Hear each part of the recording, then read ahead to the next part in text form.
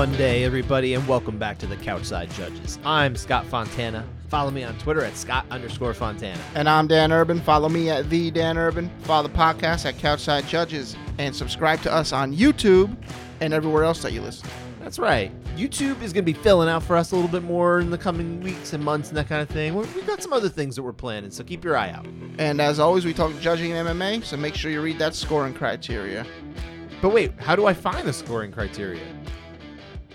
You gotta search for it. Just Google it. Yeah, just Google it. Or Bing it. Do people say Bing it? Is that a Bing? thing? Do you still use Yahoo? Have you gone to Yahoo in like 35 years? I haven't been to Yahoo in a long time, except for my fantasy sports. Fantasy football. Fantasy sports. That's basically what they are now. Yahoo used to be my go-to search engine. Yeah, I remember people used to call it Yahoo. I didn't. I was called it Yahoo. Yahoo? Well, because I remember the commercial was Yahoo. Did you ever ask Jeeves? Yeah. Yeah. I used to ask Jeeves. Okay. Sure. And I remember when we were in school and the internet was like, well, the World Wide Web was sort of newish and they were starting to sort of teach it in school. You'd go to, what was it? Hotbot was a search engine. Do you remember Hotbot? Hotbot. I thought it was like, I guess that's where Hotmail came out from. I don't remember. Probably. Hotwire.com, I remember. No, it was a different thing. That was like a travel site. Yeah, Hotbot was like a search engine, and so was, I think, Dogpile. I remember Dogpile. Dogpile, okay. I think Go.com might have been something. Well, Go.com, remember it used to be ESPN.go.com okay. For like ever. Yeah. And then they finally decided that they didn't need to be that anymore, that they could actually just be ESPN.com, like, common sense. And then they have now ESPN.TV. I don't remember that. That's new. No. Yeah. There are TV networks, I understand it, so that makes sense. Mm-hmm. Yeah.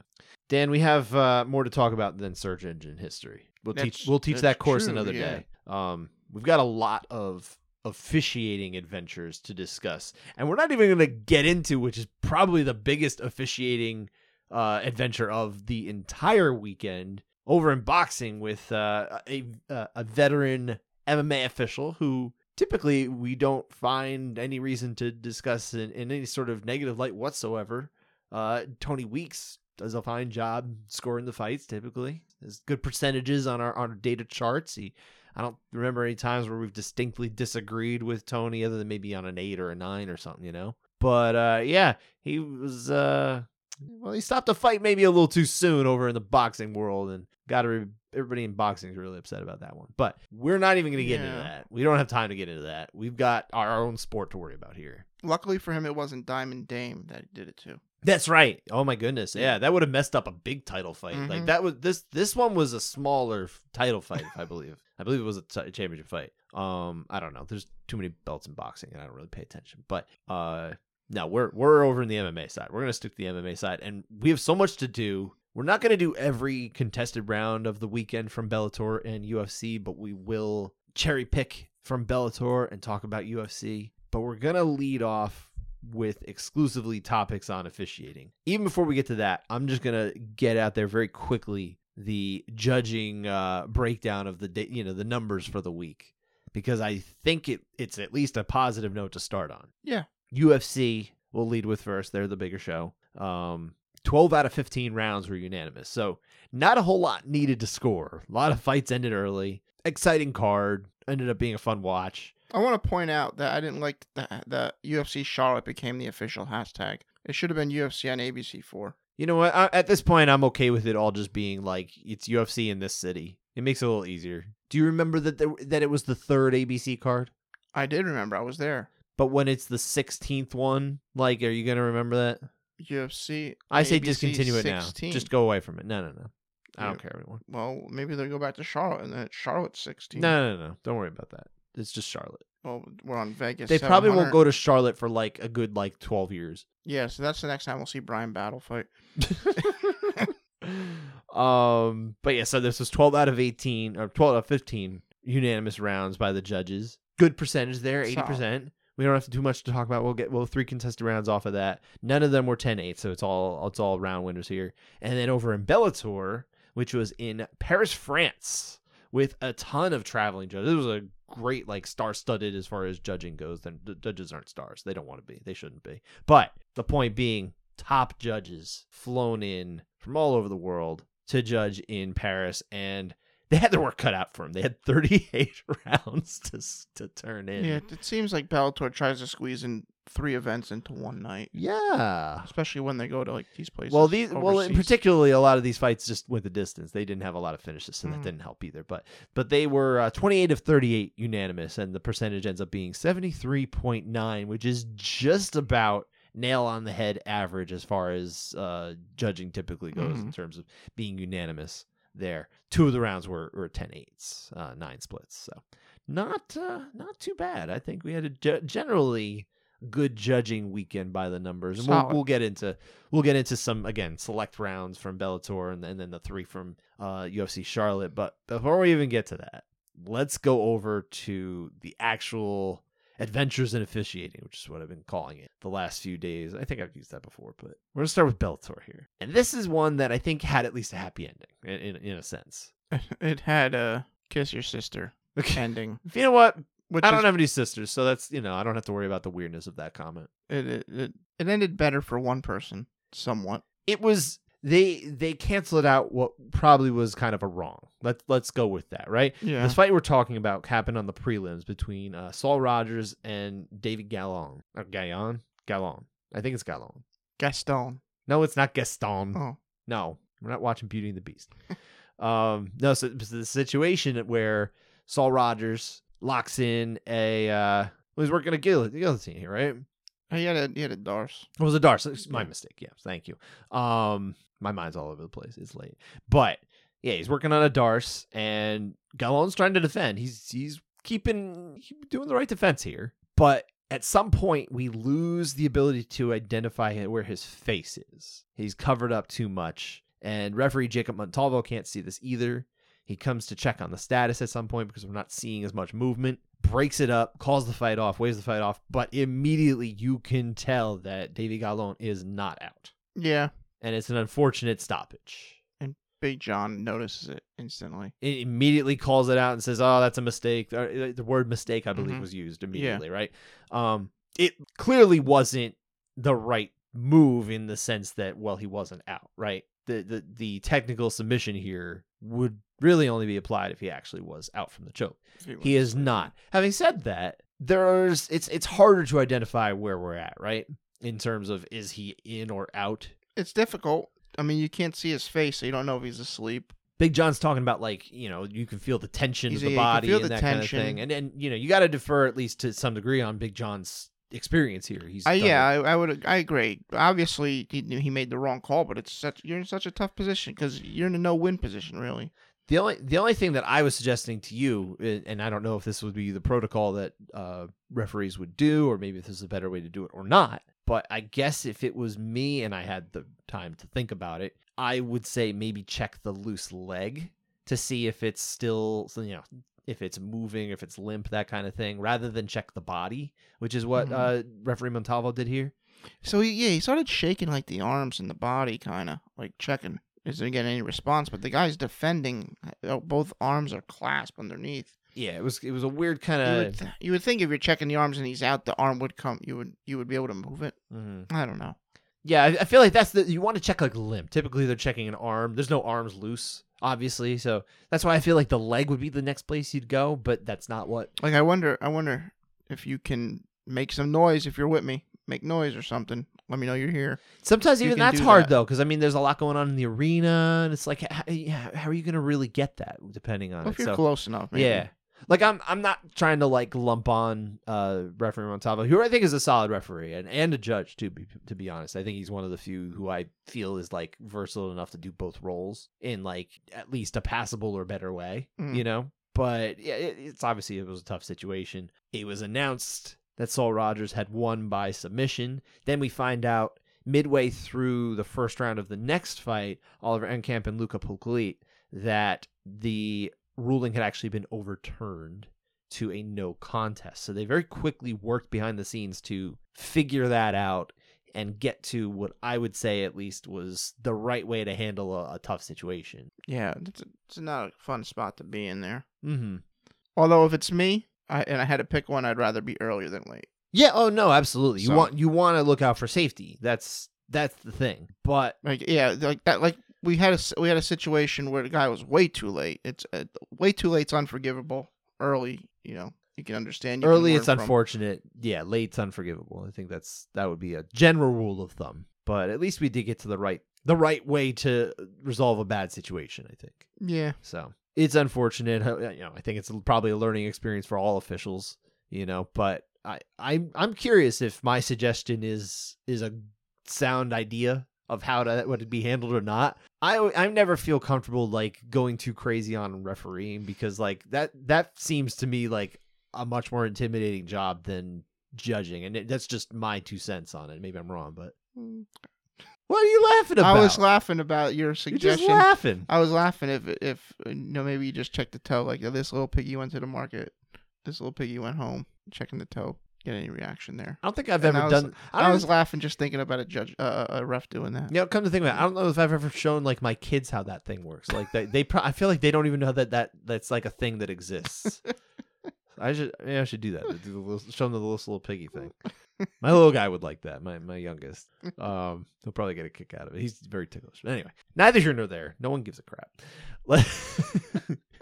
That was the main thing from Bellator. But I think over on UFC side, there is one that's a much bigger thing that we're going to get into deeper. But before we even get to that, Douglas Silva de Andrade against Cody Stamann had a little bit of an adventure in officiating, and I don't think it was necessarily the officiating's fault. It was more relating to officiating because of something that happened with the fighter, right? It's just stupid. Like Cody Stamann calling for an up kick that wasn't an up kick. Like in the middle of a scramble. Like we're in the middle of a scramble position. He pushes off on like the shoulder, the neck area with his foot. Says, "Hey, he kicked me in the face." And the ref's like, "Oh, all right. Stop." Called his own foul. And then they just stand up, right? Yeah. So and then they restart standing. Goes on to lose. Stamann loses the fight, and then he's like talking about he wants to appeal. Yeah, Stamann had the best round of the fight. Doesn't mean he wins. He lost 2 pretty easily, 1 and 2. Well, judges were on the same page there. So we have no rounds to talk about from that fight. Like, I don't know I'm more versed in the scoring criteria than I am officiating procedure. Likewise. So I don't know exactly what the rules, but my suggestion would be is say that was a real up kick and no point was taken. It was just a warning was given, but you keep the position as long as the fighter on top that got fouled wants to still on the ground. I would think he gets the choice.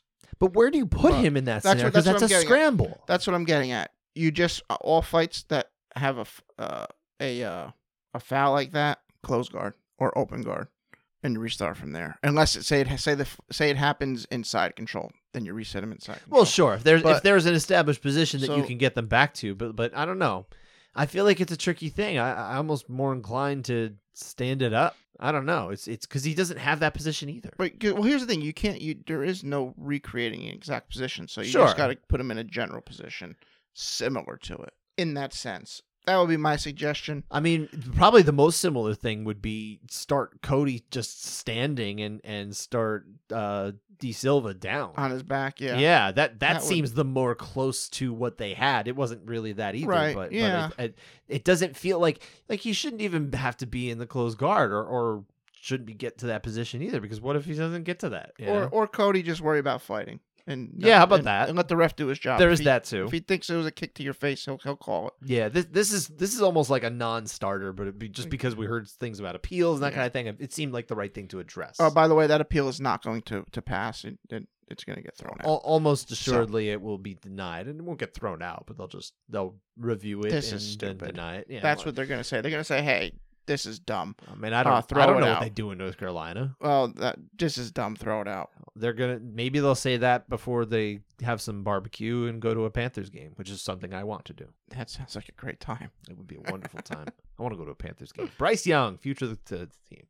Anyway, that wasn't the only thing. And this is the bigger thing. Actually, you got something else. Before we get into that, I want to say, what fight was it? Carlos Ulberg ended the fight on his own as well. Yes, he did. That's right. Good call. But I mean, Potier was out. So yeah, this was the one that prompted. Prompted the rant from Dom Cruz. Oh yeah. But every week, still, I mean, Ulberg whacked him. Let it go, Dom. He's like, "All right, I think I'm done here." And then Keith Peterson's like, Yeah, I think we're done here too. So, but we've seen that before. That type of thing does happen. Mm-hmm. The most awkward thing is when they tell them to keep fighting, and that we've seen before, and it's like he probably was going to let it go. Actually out. Oberg walked away, and then he saw something. He's like, "Oh, he is out. Okay, yeah, end it." Mm-hmm. So I don't got too big an issue with that. So yeah, actually, I don't think I have an issue at all with that.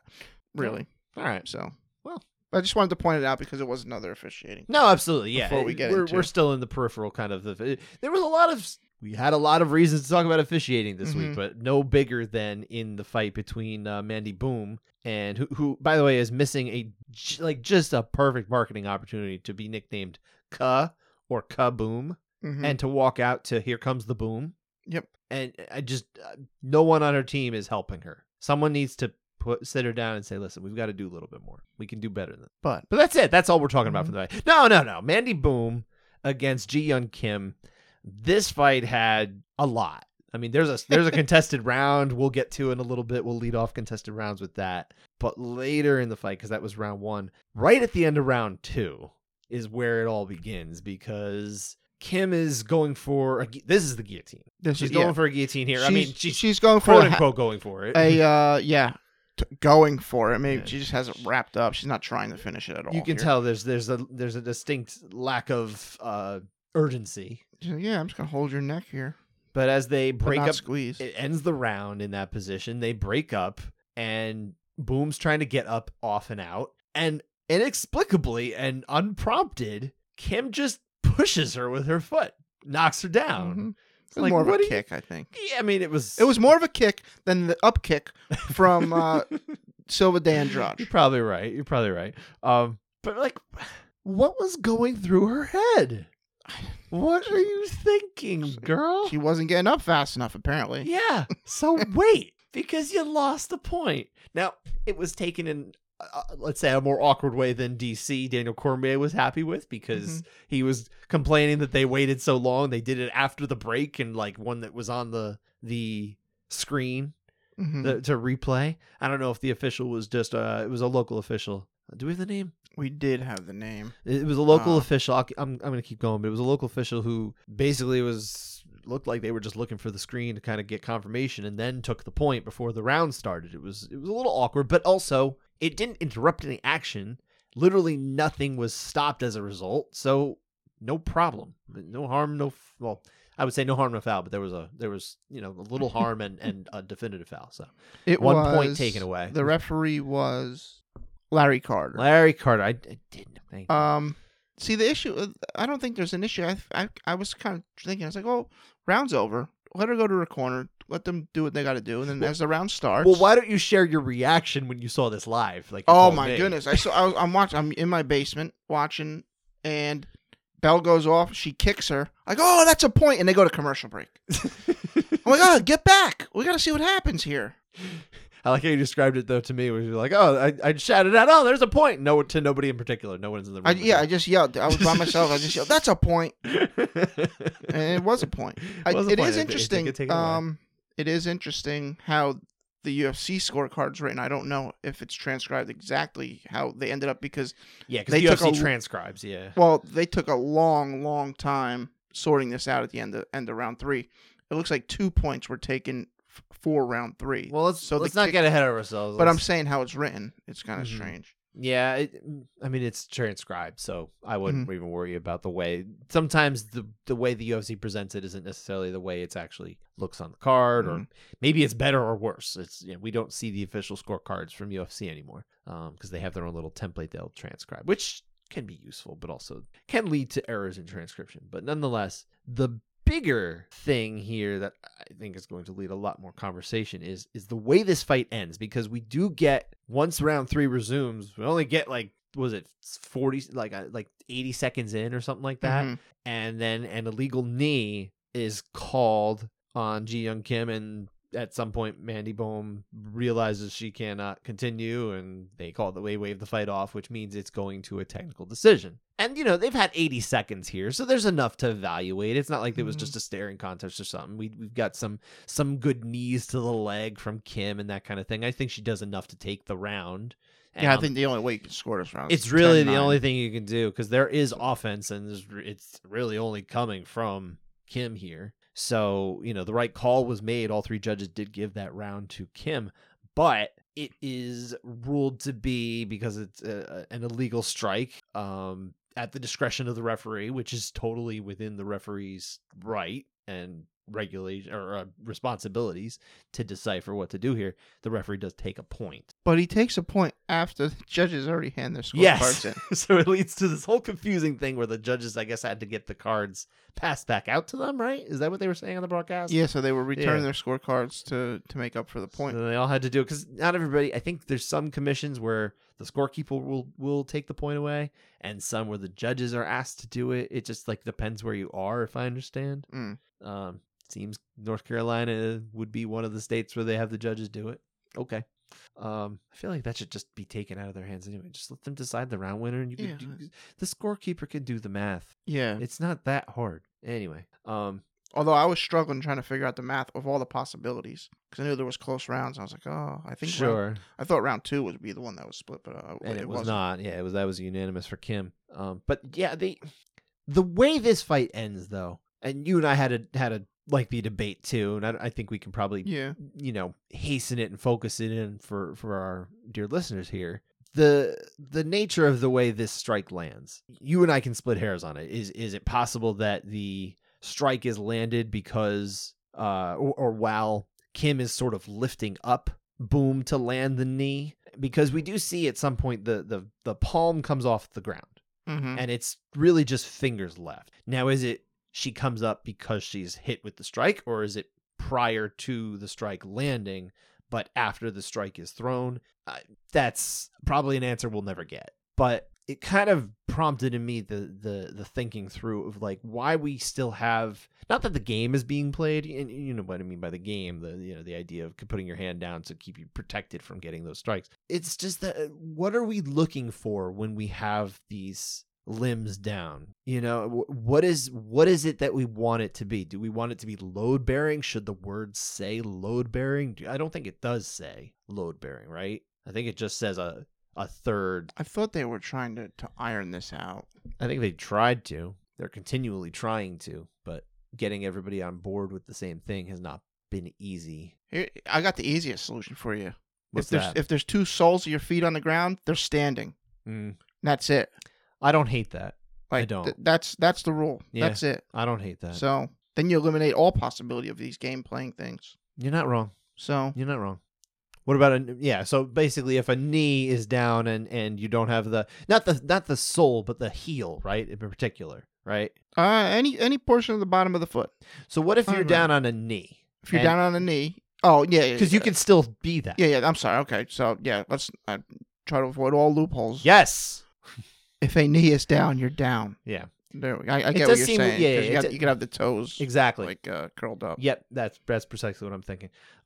But yeah, I think there's ways to get, or at least allow for discretion to say, okay, is this even without changing that, is it a palm that's load bearing, or is it a situation where we've just got a little bit of fingers down, Because they said the fist can be, if the fist is down, it's load bearing. I remember that from someone, I forget who.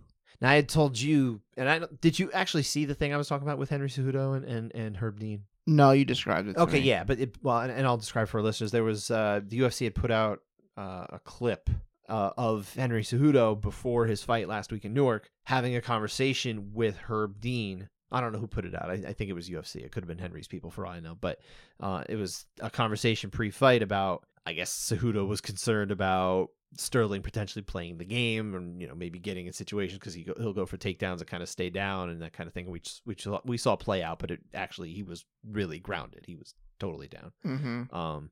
But there was concern, and Herb Dean assured him, listen, I know the difference between someone who's playing the game and someone who's down. You don't have to worry about that kind of thing. So at least a good official like Herb understands that kind of thing. Less experienced official, I don't know, but really there should just be better language that I think can illustrate even I still think it's crummy right now. I think you probably have even a better idea. But even if we could just clean it up a little bit so we can understand, what's constitutes a hand being down. So or not? Yeah. I pulled up the rules. Which rules? This is ABC. with ABC rules. A grounded fighter is defined as any part of the body, other sole of the feet, touching the fighting area. Other than sole of the feet.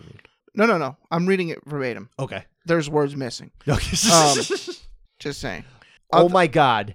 Please get a copy editor to fix the language in this stuff. Man, you need it bad. Go on. Any part of the body, other sole of the feet touching the fighting area floor. To be grounded, the palm of one hand, a flat palm, must be down, and or any other body part must be touching the fighting area floor. A single knee, arm, not fingers, makes the fighter grounded without having any other body part in touch with the fighting area floor. At this time, kicks or knees to the head will not be allowed. So this leads us back to the situation we're actually talking about in this fight, because again, you and I are trying to figure out. I have one opinion, you have another, and again, we're not going to get our answer. But the fingers at some point are all that's down because Mandy Bohm is lifted up by Kim. By the time the knee hits her, there's just fingers touching. I'll say that. You think that too? Okay, see, that's what I think. But yeah. I think where our disconnect is she threw the knee when the hand is clearly down. But it doesn't matter because we've seen people throw illegal strikes that once they stand up before it lands, it's not illegal. It's only illegal if it lands in that way. We're only talking, it's the same thing in judging. We talk about effect. That's the effect, is when it lands, not when it's thrown. I can attempt to throw an illegal strike and I can miss. Or I can attempt to throw an illegal strike, but that's and different, it becomes though. legal by the time it lands. That's different, Scott, because I don't think that is the actual thing. Because, say, now a fighter sees a knee coming to their head, they put their hand on the ground, and it lands after they put their hand on the ground. Well, that's different. That's the same thing as thrown. Sorry, I don't mean to talk over you. So why wouldn't it be the same way? But I would lump that into the same kind of idea of like, okay, if you're getting punched in the back of the head because you turned your head, you know, that's also like not okay. You can't just play defense by giving the vulnerable portion of your head. I would think I think the hand's got to be up before you throw the thing. Like if that's you're gonna lift them up and throw it, you got to lift them first. Veteran officials, help us here. Weigh in, give us some help. Send us an email. Send us a message of some form. We would love to have this clarified. Send candy too. Send candy to Dan. Not chocolate though. He doesn't like chocolate anymore. Oh, I love chocolate. I just can't eat it. All right. Well, the net gain, sir, is that you can't have it. Yeah. See, we're the same thing here. We're having the same debate over candy as we are about knees and all right, we got to move on from this. Sour Patch Kids. Fine, whatever. Thank you. My youngest likes Sour Patch Kids. I hate that stuff. I like chocolate. Send me the chocolate. Anyway, I think we've dug deep into that particular round, but it was a weird situation. You know, we had multiple fouls. One was a completely unforced error. The other one, at least we're debating a little bit, but nonetheless, we do get a situation where Kim ends up losing this fight, which she was winning, I think, at least the majority of the fight. Yeah. You know, which again didn't go the full 15 minutes, but we do have a split round, which ends up leading to our technical split decision, 28-27 twice for Mandy Bohm, boom, and 28-27 for Ji-Young Kim. So totally typical MMA score. It's just a usual everyday run of the mill 28-27, three of them and two one way. Round one, we got to talk about how we got here. Because this round really does decide the fight. Yeah, it does. It's the whole fight hinges on this. So what's going on? Well, so Kim comes out, she blasts it with her right hand. Bohm's a little bit wobbled. I think she's more a little bit wobbled. Yeah, she's in great shape at this point. Yeah, she's kind of... Briefly, anyway. Yeah, she does get a clinch and gets a that like step over throw type thing that she lands. It gets on the to the ground and gets to the back and locks in a side naked choke. I guess you would call it. Sure. Like I'm just gonna hug your head kind of thing. I don't think it's close. It doesn't look that. Yeah. I don't even know if you would call. I don't even know if the stats call this a sub attempt or not. There is a sub attempt in this round. I don't know if it's this or not. Well, there's. Well, she has to. Okay, keep going with the round. Sure. Terrible angle. She's never gonna choke her here. Kim eventually turns into the guard. At this point, Bohm's like, I'm gonna triangle her, except outside of crossing the legs and isolating one arm out, she never really makes any adjustments to finish this, never gets off to an angle. I don't think it's all that close. Kim escapes, gets around to the back on her own, and now she locks in a rear naked choke attempt. It's better than what Bohm had, but it's not. She's not going to finish. She's not finishing this fight with this thing.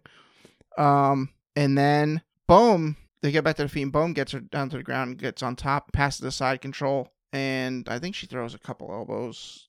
Nothing really great. Doesn't do much. Round ends. Kind of, it's closer than I originally thought it was going to be. Right. You originally thought that. I was like, there's no way we're talking about this round. Mm-hmm. But here we are. But you thought because you had it for Kim. I had it for Kim. Yeah, I had Kim winning this round 10-9. Mm-hmm. But now you see it as a little closer. Yeah, it's a little bit more closer than I originally thought. But I think Kim, that strike in the beginning is the round. And it's her only strike she lands by the numbers, especially. I mean, like, you could watch that fight. I've watched that round twice now because I did end up watching it with you. And Kim really doesn't land anything else. Like, not even quote unquote insignificant strikes, right? Mm-hmm. That's her whole offense from a damage delivering perspective. But it's a big one. It's a big one. Also, I think she had the better sub attempt, if we're even going to call any of these 3 sub attempts in this round.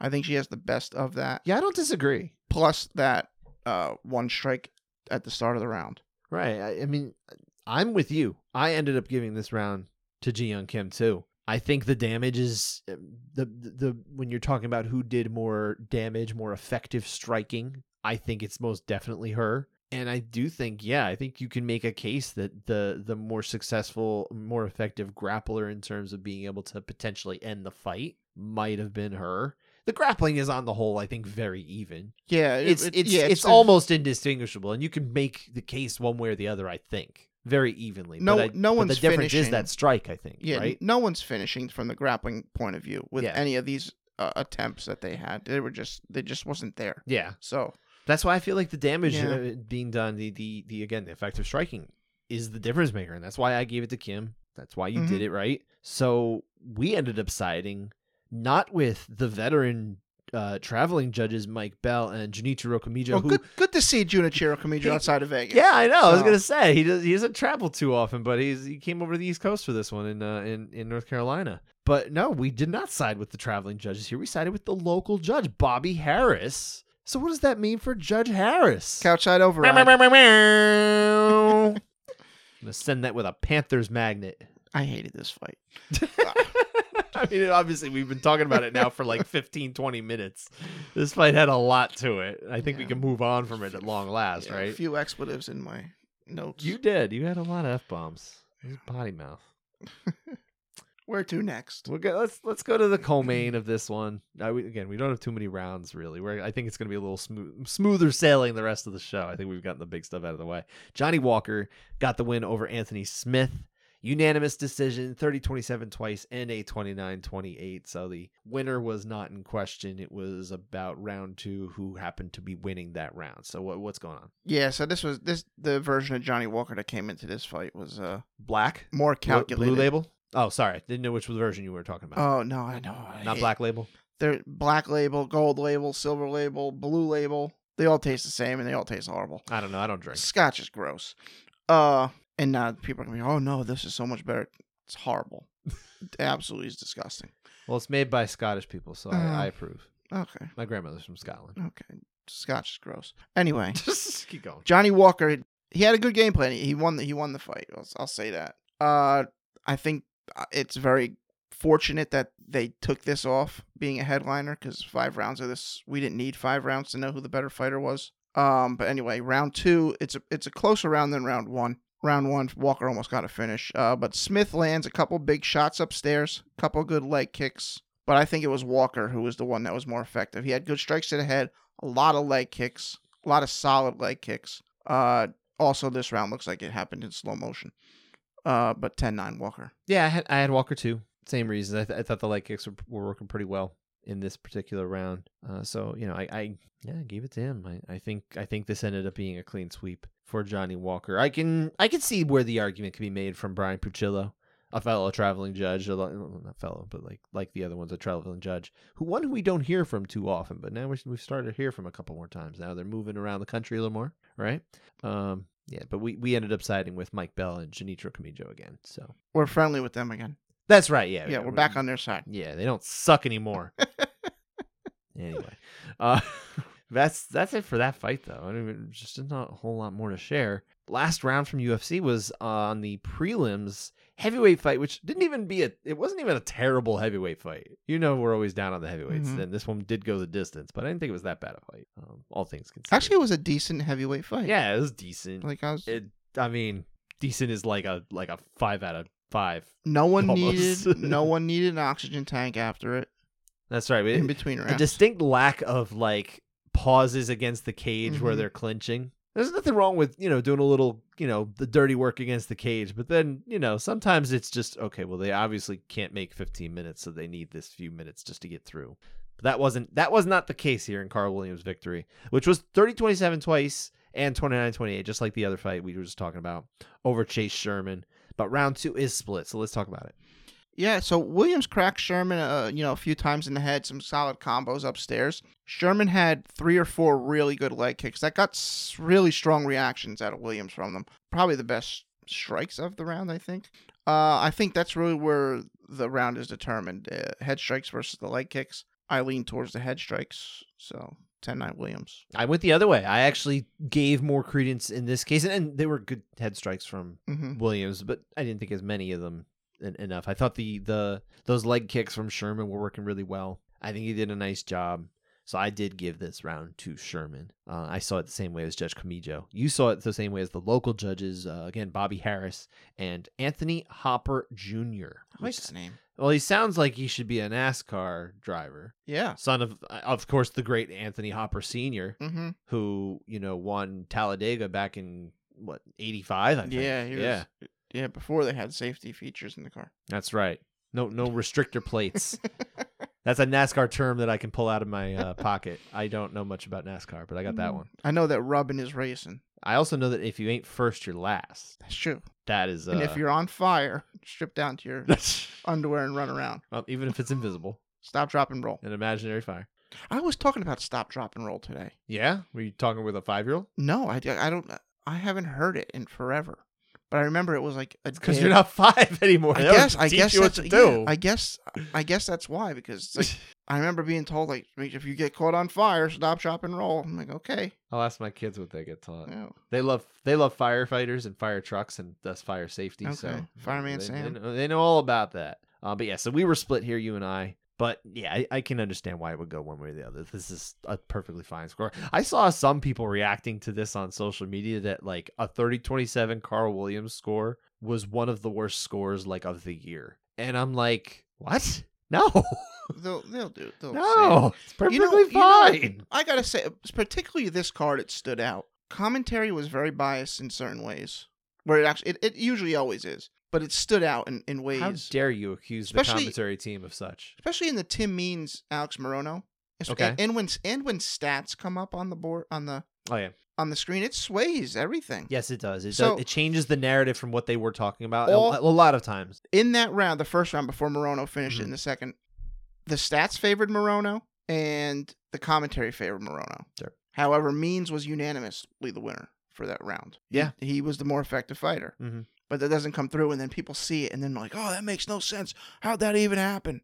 And it's because you're being told that's what's happening. Mm. So, and that's coming specifically from the color commentary team that are interpreting the action. Yeah, there's obviously multiple roles at play here. 2 people do more or less one role, and that's DC and the other DC, Dominic Cruz. Mm-hmm.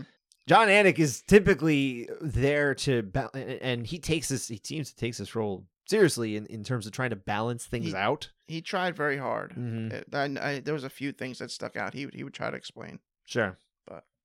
But yeah, I mean, that was really it, though. We obviously had a lot to talk about in the UFC in terms of other stuff, but that's it for our contested rounds. We don't have any other contested rounds. Real thing I don't want to overlook, Jailton Almeida is amazing. Oh, yeah. Oh, that's right. We didn't really get to talk about any of the actual this comers guy, away from this he's fight. Going to be a champ, I think. I don't know about that, sure. man.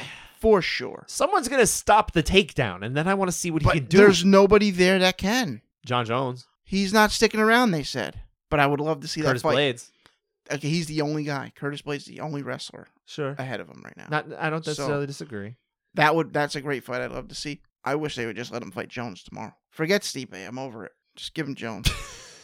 You're crazy. I want the other fight. Let's go. Let's move on, though. We've got some Bellator. Yeah. We got a little Bellator. I know you didn't watch this live, but you caught up enough to at least talk about the rounds we're going to be talking about. There were 10 rounds, like we said. There were 10 contested rounds. We've only decided to go over the main event, which had 3 rounds. Mm-hmm. 3 split rounds, despite the fact that all 3 judges had 49-46. Everybody took turns picking an out round. Thanks a lot, guys. That's all right. And then we've also decided to go over it happened to be a unanimous decision, Luka Polklit over Oliver Enkamp, but it had 2 rounds split, and the only media scores that I saw posted happened to be the ones from Sherdog doing the live commentary. One of them being a friend of the show, Jay Petrie, did the ABC training last year with us. But they all had Enkamp the winner, even though Polklit got the decision. So I said, you know what, we should at least go over that fight. You know, we can leave the rest. There's a couple 10-8, 10-9 splits, and then there's 3 other rounds that it was all 30-27 twice and 29-28. So we're talking about rounds that like didn't change anything. So I think I decided we would just skip those. I think you agree. Yeah. Yeah. So let's start with that main event, which was Fabian Edwards. Although those are more fun rounds. What's that? They're a little bit more fun. Which ones? 10-9 versus 10-8. Oh yeah, I know you like doing them, but no, I think we've got to at least talk about the main event here. Fabian Edwards got the win over Gegard Mousasi, puts him in the driver's seat now. He will be fighting, it looks like, Johnny Eblen for the middleweight title. That's an interesting fight. I like that. It's Johnny Eblen was there. Johnny Eblen was there. Yeah, he does not look like 85er. No, he's massive. He is enormous. I've been in his presence. He's a big guy. My God, he's a big guy. Let him fight Jailton Almeida. Yeah, right. Also, former college wrestler, so he would at least be able to handle the takedown a little bit. Probably won't get ankle picked. Interesting fight. Anyway, round 1 is where we're gonna start here because we've got 3 rounds to go over. Rounds 1, 2, and 4. So what's going on in round 1? First 2 minutes, not much happens. Edwards landed a nice left to the head, a couple inside leg kicks, and all Mousasi landed was a low blow. So the action stopped after, at the 3-minute mark. That's an effective strike. It's not a legal strike, but it's effective. it is effective. As they restart, as the round goes on, Mousasi started throwing a lot of leg kicks. I just think they had very little impact. It's like that front kick to the knee, and like just tapping the leg, really, just touching it. I didn't think many had impact, as I said. I thought Edwards, everything he threw was a bit more effective, so I'm on 10-9 Edwards. I thought Edwards had a nice round. I actually did. It's not like this isn't a crazy round to go the other way here, but it's like almost close but clear to me. I don't think I go there. I think it's still close enough that I'll give some leeway there. But I definitely liked what Edwards was doing on the whole. I just thought it was much more effective. Edwards had a good round. He had a low volume though. Mm-hmm. Well, and that's always the thing, right? When you don't have enough volume, you're kind of leaving yourself in trouble for the chance that it could potentially go the other way. So we did have a split. You and I sided with the majority judges here. This was Eric Colon and Brian Miner. And then Sal D'Amato was the one who was out-judged. Saw this for Mousasi. So I disagreed with Sal, but again, I can get it. I can, especially it's different, of course, when you're watching on TV compared to live. Like the leg kicks in particular, I feel like are something that you just don't get the real good feel for it on TV. I think you kind of need to be close for it. So these kicks felt like knees and kicks. Are you familiar with the wrestler Orange Cassidy? No. So he's kind of he's a guy that I know Leaf Cassidy. So that was Al Snow. He's all about being he was Al Snow. Yeah. Good reference. Thank you. He's all about like he being lazy. Okay. In half effort. So like his thumbs up is like his thumb is bent, like he can barely get it up. Yeah. So he'll put his hands in his some men have that problem. He'll put his hands in his pockets and he'll just tap the shins of the other guy and the crowd goes wild for it. These kicks seem similar. Okay. But yeah. I didn't think there was they much can look there, different though. But they can they can be much different than what it's coming through on TV. Because I've had people were asking me about the maybe it was even you, I can't remember, but someone was asking me about the knees that Sterling was landing against Cejudo last week. I asked you that about was that. you. They Thank looked you. I heavy. thought so, right? But Yeah.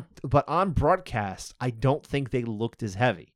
But being there, you and I both felt it. Yeah. It's a very different thing. And that's why it's always tough when you're talking about, hey, maybe the leg kicks put it over, right? Mm-hmm. You don't think that they landed as hard. But when you're right there, it's a lot different. So that's where I try hard to remember. It's a lot to remember, man. That, hey, maybe that was enough. So, but nonetheless, I feel good about my score. We both had it for Edwards. Let's move on to round 2. I think early on, Edwards is doing better. He's landing pretty solid to the head there. And then he gets a takedown, and Gegard the Moose lands a bunch of... Guy's had 60 fights. Dan finally came up with a nickname for him. Yeah, Moose. He had nicknames. Gegard Moose. Anyway, he's landed a bunch of shots from the bottom. Quite a few to the back of the head-ish area. Gray area, maybe. Where he's being warned, don't hit the back of the head, watch the back of the head by referee Kevin McDonald. And then he just continues to punch back there. I don't know. Kevin's right there, and Kevin's obviously they were Kevin teaches the course, so I'm sure if it was a problem, he would have stopped it. But like, I'm pretty sure most were probably. It was just hilarious because it was yet another time where Mousasi is not landing a quite legal strike. Yeah. Anyway, a couple of the shots were decent. Yeah, I'm sure. But I mean, nothing great. He is able to reverse it and get on top. I thought he did land some decent ground and pound from here. Big John also cage-side disagreed, but it looked good from our perspective. Sure. And then he throws a knee that is illegal, lands on the head. Looks like it kind of got deflected into the head. Yeah. There's no question here. Edwards is down. He's on his side. So I don't know, but was it the tips of his side?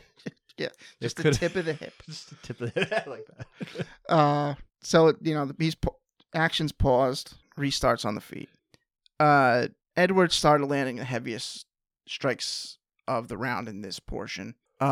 He kind of somewhat drops Mousasi, more of an off-balancing, I guess. Yeah, that's how I took it. He had good leg kicks. He landed a nice short right that kind of stung Mousasi a bit. I think this is an Edwards round. You're wrong. No, I did disagree with you. I had it the other way. It's close. But, okay. But I think it was probably, of all the rounds in this fight, I think this was actually the closest round. Right. I think it's the easiest one for you to say, okay, yeah, I can go either way with that one. But I did side with Mousasi here. The Moose. On this. Yes, the Moose. Whatever. I was looking, apparently I was reading about him because his family is Armenian. He was from Iran, but they had fled from Armenia. And his original last name, that his family, it was families. I believe he was born Mousasi, but his family had changed it from like Movsesian or something like that, which is an Armenian. A lot of Armenian surnames end in IAN or YAN. Yeah, so that's why he his name's a little different. There's a little etymology for you. Little entomology. No, that's in study of insects. Oh, etymology. Yeah, Scott uses all these stupid words. I'm just trying. It's all a quiz, and you're failing. Yeah, I didn't agree to take it. I don't care. You're still in it. Speaking of moose, did you know that they're a predator of orcas? I don't know. Moose eat orca? Apparently, yeah. Not the other way around?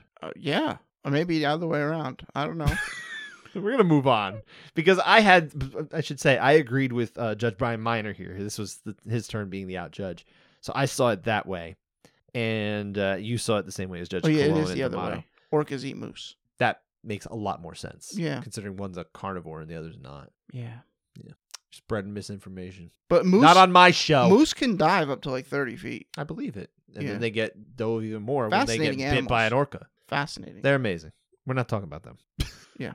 But I feel like it's funny because all the judges here, like each had a turn being the out judge, right? Mm-hmm. So it's almost like a personality test. Like whichever one you side with, that's who you're going to be. So, okay. I'm going to generalize personalities based on their geographic location. So, let's say if you happen to have sided with Judge D'Amato here in round 1, then, maybe big fan of cheese and the Packers. I think they have moose in Wisconsin. I'm pretty sure they do. Yeah. I'm almost positive of that.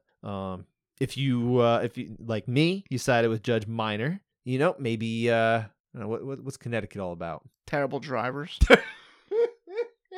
Say it was Pennsylvania. Well, Pennsylvania's worse. Pennsylvania's way worse. Pennsylvania just doesn't get out of the left lane. That's why they're worse. Yeah.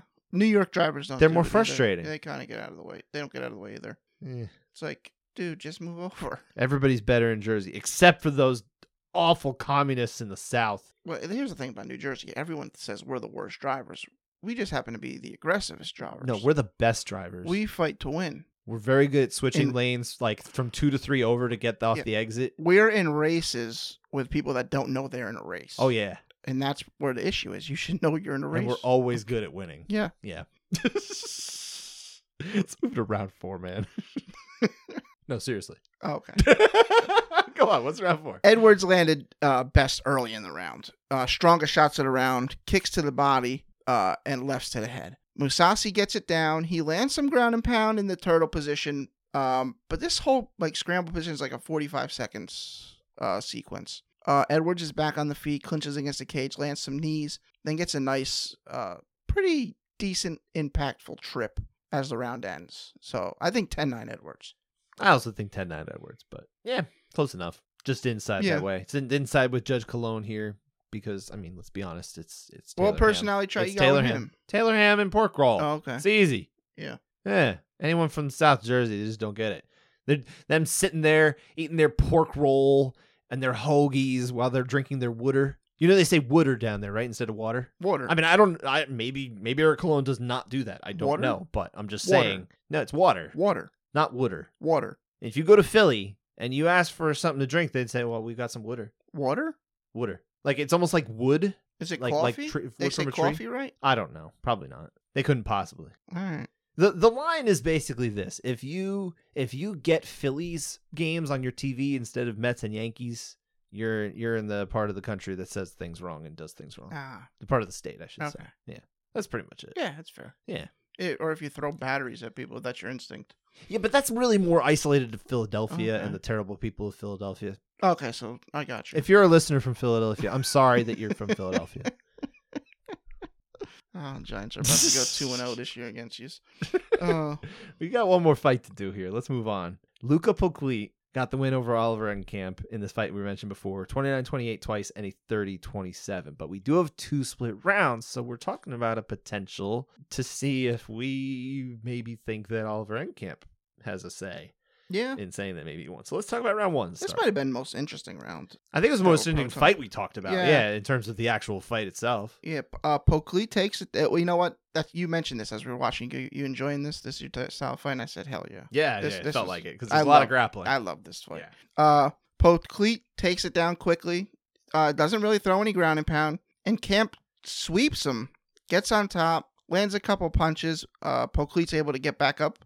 And then he goes and gets another takedown while Enkamp attacks a guillotine. Not close, doesn't get it. Passes the side, and Camp regains his guard. He attacks some subs, including a go-go plotter. Yay! Scott was, freaking out about it. I said, I know that this doesn't work, but I'm still excited.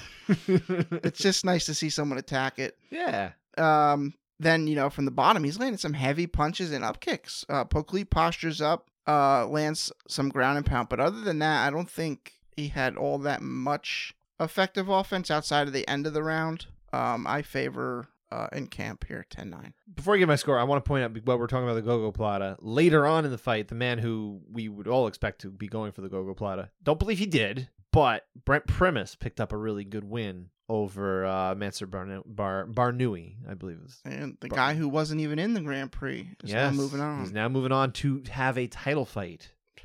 Against Usman Nurmagomedov in the semifinals. The Grand Prix is fantastic. It gives guys opportunities they would never have. That's why we have DC. Yeah. Which, great for the sport, bad for the judging conversation. DC was an alternate. But funny in everything. Yeah. Awesome. So what was your score? He's a national treasure. He is. Again, outside of the scoring. But, yeah. But I also sided with you and Oliver Enkamp here. I saw what I thought to be more effective offense coming from him. I felt good about this round. I'm not saying you couldn't go the other way, but I felt pretty good here. Yeah. I felt like Oliver Enkamp did a real good job in this round. Okay.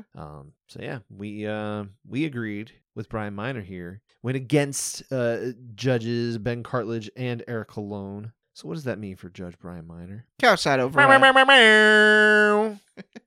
Do you think he's really a bad driver, or are you just saying all Connecticut people are? I'm generalizing. You're generalizing. I got you. I really don't know much about Connecticut. That drive, when I went to Bellator, was awful. Yeah. It's just awful. No one knew where they were going. It was. So is Connecticut just a place of lost people? Is that what you're They saying? have great pizza though. New Haven pizza. Anything really Connecticut, good. New York, and New Jersey, I think is really good Yeah. pizza. Yeah, Like I'm okay. I would consent to that. Yeah. I stopped to get pizza at one of the more popular places. Was it Mystic Pizza? No, Sally's a pizza. Okay, Really good. all right, I ate the whole pie on the ride home. good for you. Yeah. Yeah, I'm impressed. Let's talk about round 2 though. We got one more round to talk about. I thought it was a close round. That's it. Cool. And Moving on. We're done. Encamp landed some decent shots on the feet, but Pocleat had his offense. Had his own offense. It was a couple good stings, and when he gets it on the ground, different than the previous round. He's throwing a lot more ground and pound here, and Encamp never really had any solid sub attempts like he did in the first round. Pocleat grabs the back at the end as the round's ending. It is close, but I think it's 10-9 Pocleat. I think you thought this round was closer than I did, but I can kind of see how it would go this way. For Encamp, potentially the way Ben Cartledge saw it, but I saw it as you did, as Judge Cologne and Minor did for Pocleat. So I think ultimately the judges probably did get the right guy to win here. So that feels fine to me. But that was it. That was it. Like, we didn't talk about anything for an hour. Finish wise, though, favorite finishes, we had 3 from Bellator because we had a lot of decisions, and then we had 7 from UFC. Cumulatively, we had 6 KOs or TKOs, 4 submissions, and 5 fights all in the UFC ended in the first round. No first round finishes in Bellator. That was unusual. That is unusual. Wow. Especially for so many fights. All the fights, and they all went the distance and stuff too. It was like, Jesus. Maybe. Well, they technically they had one. Technically, one did end in the first round. It just, wasn't a first round finish because it's an official no contest. We've talked about that one. We're moving forward here. What was your favorite finish? Alex Morono's guillotine off of failed spinning back fist that caused his opponent to try to shoot. A very fundamental setup to the arm in guillotine, yes. Yeah, it caused Tim Means to come in, and Morono took advantage of it, locked up the guillotine. Supposedly, this is his move. Yes, that's what they're saying. This is what he does. He sets it up with spinning-ish, and then when that fails, he just goes for an arm in guillotine, yeah. And it worked, and then, that was my favorite. Arm-in is like a hard specialty in MMA, too. It's like, that's not always the most successful. I mean, you can get it, obviously he did, but... It's weird. Some people are better with the arm-in than they are without the arm. It's like something more to hold on to, maybe. Yeah, I don't know. I was never very strong with the arm in position. I kind of felt like I needed to have the no arm when I would grapple, which has been a long time and I miss it. So that I knew you were going to pick that one as your finish. So I kind of went in a different direction, but this was a really good one too. It was Matt Brown delivering the thunder and lightning in the right hand, dropping Court McGee, walk-off knockout. Just an impressive performance from him, but I also wanted to make sure I took the time to highlight the fact that Matt Brown and Court McGee, the fact that they're alive is kind of a miracle because they both survived near-death experiences with drug overdoses. I believe both heroin in the cases of each of them. That's why Matt Brown is the immortal. The immortal. And they've not only beaten addiction or continue to beat it every day, but they've been in the UFC for more than a decade, well over a decade. They're thriving. They were able to fight each other. They took a nice picture afterward that was got shared on social media. I ended up sharing it too. And I'm just basically echoing the same things I'm saying now. Is just the fact that you love to see them getting past their demons, being able to beat their demons and succeed in life. So I'm happy for that. Mm-hmm. Yeah, good for them. But awesome knockout too. And they give us awesome fights. Yes, they do. They said Matt Brown said I was setting that up. I was timing off his jab, and I knew I was going to get there. I mean, he punched right through him too. Like, there's good knockout punches that they land, but he punched right through his face. Yeah, it turned his head and he was already out. Of course, McGee he was falling. He knew it was over. He's like Matt Brown didn't bother. Yeah, and classy, good. When you've had enough knockouts as he does, you can figure it out. But that is it. That was it from a very busy fight weekend. Heath Herring had a wrong walk off against Nogueira, right? He dropped him. He's like, yeah, he's gonna walk it off, and then Nogueira got back up and he ended up winning. Man, I don't remember. That would have been Pride, right? No, that was in the UFC. Oh yeah, okay. No, I don't remember the fight, but yes, I do remember that they did fight in the UFC. Man, Heath Herring had a tough draw in the UFC. He didn't last very long in the UFC, but he fought Brock. He got rolled over by Brock, and he fought Big Nog. Mm-hmm. He have one more fight in there, I think. No, I'm not sure. I don't know, but nonetheless, he had a tough road. But that's it. Let's look ahead now real quick before we close out. This is our last fight weekend before we get 1 week break. Yeah, Memorial Day weekend. Memorial Day weekend. They used to put fights on Memorial Day weekend. I think they moved away from that a bunch of years back, and I think we're all grateful for it. It's nice to have a little break around the holiday, right? So, yeah, this one's headlined by Mackenzie Dern, Angela Hill, a fight we were talking about a couple weeks ago. Figured we'd be talking about on our show. I'm going to bet that this being 5 rounds, we have a bigger chance of talking about. I say we have zero chance of talking about this. It's ending in the first round. They don't need 2 extra rounds. This could have been a 3-round fight. Could have been a 1-round fight. We got one winner. It's Mackenzie Dern. She's subbing Angela Hill. And that's that. Well, this fight moved into the main slot because we lost the original headliner, which was Irene Aldana against Raquel Pennington. Irene Aldana stepped up to get a title shot next month. We'll be talking about that Good fight. For her. Yeah, I mean, it worked out for her. Honestly, it's worked out for everybody. I'd rather have that fight than the trilogy fight between Juliana Pena and Amanda Nunes anyway. I don't need that one now or later unless maybe picks up another win. But yeah, the immediate one I didn't love, so I think it's better this way. Pennington, I understand it from, I believe it was Dana said to us at the press conference last week that Rocky's going to be the backup. She'll weigh in backup for that one. So, what's with all these backups? Oh, they love doing it now. They don't like to have a no title fight happen. Yeah, I know, but what happened to guys already on the card that got a promotion? Like Ally Quinta? Or Charlie Brenneman when he gets up to step up to fight Rick Story. Yeah, but that wasn't for a title. And it wasn't for a title, but still, it was a huge win for him at the time. It was. And it was a big promotion for Sheets over in Pennsylvania. Yeah, it was the big I remember that. But yeah, so this one's Saturday, by the way. 7 p.m. Eastern Time main card begins in Las Vegas at the Apex. They are back there. I'm sure all the judges will be reunited in one place. Junichiro Kamijo is going to be back in Vegas where he's more comfortable, I'm sure. Yeah. But anything else you wanted to see on this card? Oh, yeah, there's a couple. I mean, always interested in Chase Hooper. He's on the card against Nick Fiore. Nick Fury? Nick.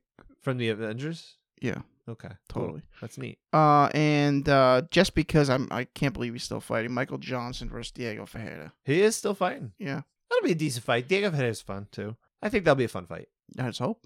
It'll probably be a close fight, as Michael Johnson fights tend to be. We tend to get some version of either a close unanimous decision or a split decision. Or fight of the night. Or sometimes all at once. Yeah. I mean, you can't have 2 types of decisions, but you know what I mean. I want to see Edmund Shabazian again. And I like him against Anthony Hernandez because it's another guy who's kind of on the youngerish side, I guess, more in the up and coming. Mm-hmm. So I like this. I think we now have Shabazian isn't necessarily a prospect that needs to be protected in any meaningful way. He suffered some setbacks. Let's just see how he does against other prospects. He's been in there with the top of the division. So. He has, and he wasn't ready. He was young. He's still young, so there's no way to write him off yet. But yeah, I mean, let's just see how he does. I like this fight. Hernandez is the one who beat Rodolfo Vieira by submission. Which was wild that it happened, but obviously these things happen in MMA. These things happen.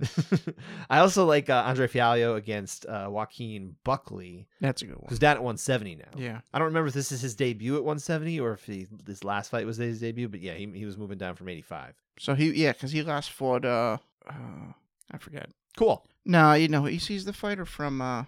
from the UFC. From Extreme Couture. Chris Curtis, sorry. Oh, yeah. Okay. Lost to Chris Curtis. Yeah. No, this I think should be interesting. He's going down to he's kind of a thicker guy, but he's also not the tallest of guys. So I wonder if as long as he can make the cut safely, which can they? I don't know. It's interesting. 170 and below, especially 155 and below, though, too, is where you start to see the cuts start to get a lot deeper on the fighters, and it's always unfortunate. I hate to see it, but if he's comfortable doing it and he thinks he can do it safely, I wish him well, and I hope it's a good fight. All right. That does it for this episode. We'll be back again next Monday breaking down all these fights. Not as many, hopefully. Let's get that perfect card. Let's get the perfect card. Dan demands it. He wants to go in with an easy time into Memorial Day weekend break. Please. Thanks for listening. Take care, y'all.